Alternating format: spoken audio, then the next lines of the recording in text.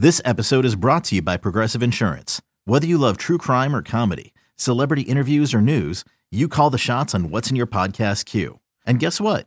Now you can call them on your auto insurance too with the Name Your Price tool from Progressive. It works just the way it sounds. You tell Progressive how much you want to pay for car insurance, and they'll show you coverage options that fit your budget. Get your quote today at Progressive.com to join the over 28 million drivers who trust Progressive. Progressive Casualty Insurance Company and Affiliates. Price and coverage match limited by state law. eBay Motors is here for the ride. Remember when you first saw the potential? And then through some elbow grease, fresh installs, and a whole lot of love, you transformed 100,000 miles and a body full of rust into a drive that's all your own. Look to your left. Look to your right. It's official. No one's got a ride like this. There's nothing else that sounds like, feels like, or looks like the set of wheels in your garage. With over 122 million parts, you can make sure your number one ride or die stays running smoothly. So there's no limit to how far you can take it. Brake kits, turbochargers, engines, exhaust kits, roof racks, LED headlights, bumpers, whatever your baby needs, eBay Motors has it. And with eBay Guaranteed Fit, it's guaranteed to fit your ride the first time, every time, or your money back. Plus, at these prices, well, you're burning rubber, not cash. Keep your ride or die alive at ebaymotors.com. Eligible items only. Exclusions apply. Take Command podcast from Odyssey Sports. If you like what you hear, make sure you subscribe wherever you're listening right now. Give us the download and then tell a friend and be like, hey, this podcast is great. You should check it out. Hey, thanks. Thanks for doing that, pal, buddy, friend. All right. Let's give the defense their flowers because they deserve it. This team has played so well on that side of the ball. If the offense does not give away another short field, like you're talking about holding a really good Minnesota team under 20 points likely, and you play well enough to win if your offense can score 20 or 21 in this particular case, based off the math. What is going so well for this team, and how do they clean up some of the stuff that had presented opportunities in a couple of previous weeks that just weren't taken advantage of? And it really took some spectacular plays from Minnesota to beat them.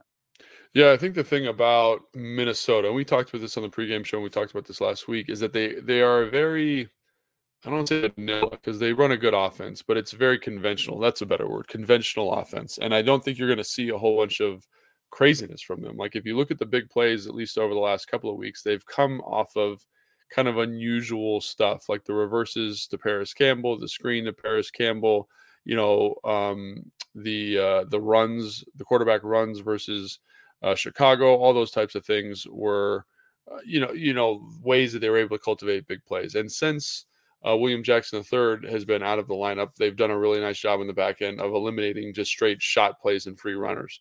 So I think those are the things that really stick out to me as kind of the biggest shift, right? You're getting elevated play from the linebackers. Bostic, I think, had a really nice game yesterday. Was it perfect? No, but does he come in as your third middle linebacker, call the defense and do a nice job? Yeah, Cam Curl, Bobby McCain, Derek Forrest, all those guys have just been a nice interchangeable chess piece that you can play. You can play, three safety dime defense on first down, and they know what to do and they know where to line up. The defensive line specifically, I mean, gosh, Allen and Payne are playing at like they're the best defensive line combination in the NFL. In terms of interior pass rushers and interior first and second down play, like they're playing that good right now. Sweats had a quiet game yesterday, but is very impactful. James Smith-Williams does an excellent job. Then you get the great rotational pieces there on the edge. Like they're just playing at a high level. They understand who they are defensively. They understand their identity. I think that's a huge element of it, is that they're not pressing. They're not trying to be outside of the box necessarily. So I think all that stuff is just fantastic to see. And then they where in weeks past they weren't making plays, now they are making plays. Like, I mean, the play at the end of the half, for Benjamin St-Juste to knock the ball out and then Johnson to run over and make that play, like, holy cow, man. Like that's higher level stuff for sure. And I think that's why they're doing well. Yeah, the propensity for them to make big plays after they have big mistakes is really spectacular. They give up a big run, they go force a fumble. That ball that they give up to Thielen to even make Minnesota scoring in that short of a time possible, it's a bad mistake. Like that's the kind of bust that you haven't seen from them in a while, where Thielen is just running wide open in space, and they come back and they make the play. Benjamin St-Juste does a phenomenal job. And it's hard to say like, hey, St. Juste was awesome. He gave up 7 catches for 113 and a touchdown, but like he's there and Justin Jefferson's just great. Like Jefferson might be the best receiver in the league. And so you're going to give up some stuff, especially when they target him 13 times in a game, which is not only what they did on Sunday, but what they do seemingly every Sunday, which is part of their philosophy that they have there in Minnesota. So I think that's the really impressive thing. And what you kind of take away, or what I take away is, yes, Minnesota got the better of them ultimately in terms of the scoreboard, but it took greatness from Minnesota. I mean, the Dalvin Cook touchdown, it's a one-handed phenomenal catch. I think what's killer is the one area where maybe they could clean up a little bit is the penalties. Ron talked about he didn't like the PI call on the St. Juste on the pick six. It's PI. It's not even questioned. Like he grabs him by the shoulder pads, he turns the receiver. Can't do that. And some of the situations where they extend drives via penalty, where Minnesota had a couple of these as well, and it felt like bad luck. Like you get a sack and a guy's thumb gets caught in Taylor's face mask. Like, I'm not going to, if I'm the defensive coach in that meeting, I'm like, hey, let's try to keep our hands a little lower. But like, I know that's bad luck. Sorry, man. Being super handsy on a receiver and getting your hands up on the shoulder pads, like that's something where I'm a little more upset as a coach in a meeting. And St. Juste is a young player, again, guarding the best receiver in the NFL. He's fighting his face off. There's only so mad I'm going to get, but I do think that is something where they have had a couple of penalties that have really hurt them, but that's also the league. The other guys are getting paid too. Part of the reason you commit a penalty is because the other guy's doing something great and you're trying to hold on. Sometimes you get away with it. Sometimes you don't. Overall, I think this defense deserves so much credit, so much applause for how they're playing, and especially considering they know they have to play like this to give them a chance to win. Right. And that's got to be hard mentally. And I do wonder how many more weeks they can do this and kind of keep that up. And obviously they have a massive test in the Eagles offense coming up on a Monday night. Yeah. I mean, I think that's a great point. Like it just, for them to come out like against like Chicago, for example, for them to do what they did in those games and kind of stand up in certain situations, like they're going to have some adrenal fatigue here before you know it. And they're going to have a bad game. And, this team's going to get blown out, quite frankly, because they've been able to keep it close and competitive each week. And did they have a whole bunch? I feel like that was the only major penalty. I feel like there was one more. I mean, obviously on special teams, the Ridgeway penalty, which for Ron to defend is just brutal. Like it's so. Yeah, what's the rule? Do we know the rule on that? Yeah, you can't make contact with the snapper, basically. Well, you can't. Heads down, or is it at all?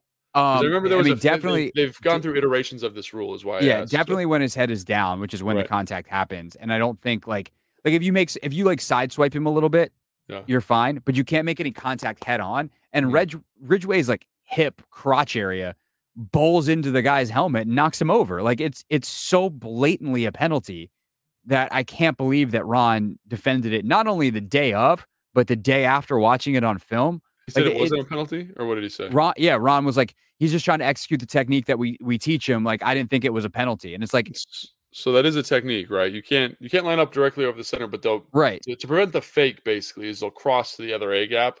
And you're not supposed to touch him, but it's kind of one of those things like you're not supposed to hold when you run block, but it kind of happens all the time. And John Keim texted me about it because I was talking to John because the rule is still a little fuzzy to me, but Keim was like, look at the play before.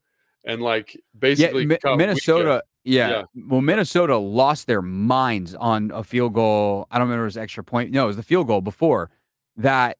They told the refs like, hey man, like they knocked over a long snapper. You can't do that. And so they were on alert. And maybe Washington didn't see the Minnesota coaches calling attention to it and go to Ridgeway and be like, hey buddy, you need to be careful. They're going to be looking at this. But yeah, Minnesota had said on the previous one, like, hey man, like what the hell? And sure enough, they were looking for it because they should have been. It was a penalty. And that's why it just like, it's hard to put that on Ridgeway if he's doing what they ask. And if they're asking him to commit a penalty, but it's kind of like, it's in that gray, weird NFL rule. Like if the official wants to call it, they could probably call it like, I don't want to say every play, but they can call it more frequently than they do. Right. If they really wanted to enforce that rule, they could definitely call it more. It's like they go through fits where they're calling like offensive PI and it's like every single play is an offensive or defensive PI, excuse me. That's kind of in the same realm. There's a little bit of wiggle room there. I think there's wiggle room in the rule. I don't think there was wiggle room on this one. He knocked him over with his hip. Like, he hit him in the helmet. But I think if you watch, so I don't know how much field goal protection you watch, Craig. Not a ton, but like I watched this one a couple of times and was like, yeah, that's a penalty. But if you go back and watch, let's say watch all of them from the season, which you could sort that and watch them. I would be willing to wager that there's probably a 60% chance that happens 60% of the time, and it's worse than that. You know what I mean? So it's one of those things that is yes, it is breaking a rule, but they made a decision to call that there probably because of Minnesota pointing it out, which is totally legitimate because, like you said, it is a penalty. Right. But it happens when it's a 22-yard field goal and you're trying to get the ball back. Don't commit the penalty. That would be what I would say to that. Right. All right. That's it for the show. We kind of have some options of what we can do on Friday because Monday Night Football, so we'll probably do some level of preview for sure on Friday. We'll see if there's any more news on the ownership front or any more interesting guests we can have on. It's always a great excuse when we kind of have an extra podcast to bring someone on and talk. So we'll figure out what we want to do for Friday's pod. That's why you should subscribe wherever you're listening right now. Whatever we do, we promise it'll be entertaining. We promise it'll be talking about the Commanders. And that's what you're here for. Entertaining talk about the Commanders. Knowledgeable talk about the Commanders. Maybe even to learn a thing or two. I learned at least 7 things every single episode. So make sure you subscribe wherever you're listening right now. We'll see you Friday, and then we'll also have obviously more preview going into Monday Night Football, and then we'll figure out our schedule for next week as well. We'll have all that squared away by Friday, so make sure you subscribe, and first thing Friday morning, there will be a fresh new pod. That's it. That's all. We'll see you then here on Take.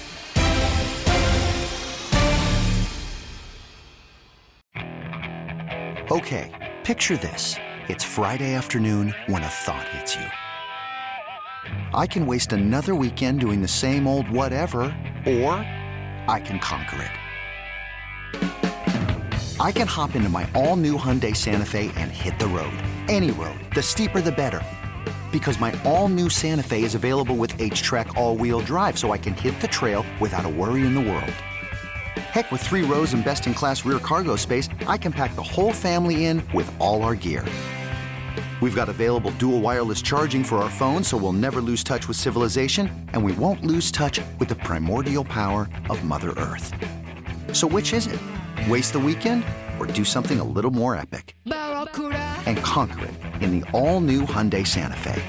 Visit HyundaiUSA.com or call 562-314-4603 for more details. Hyundai, there's joy in every journey.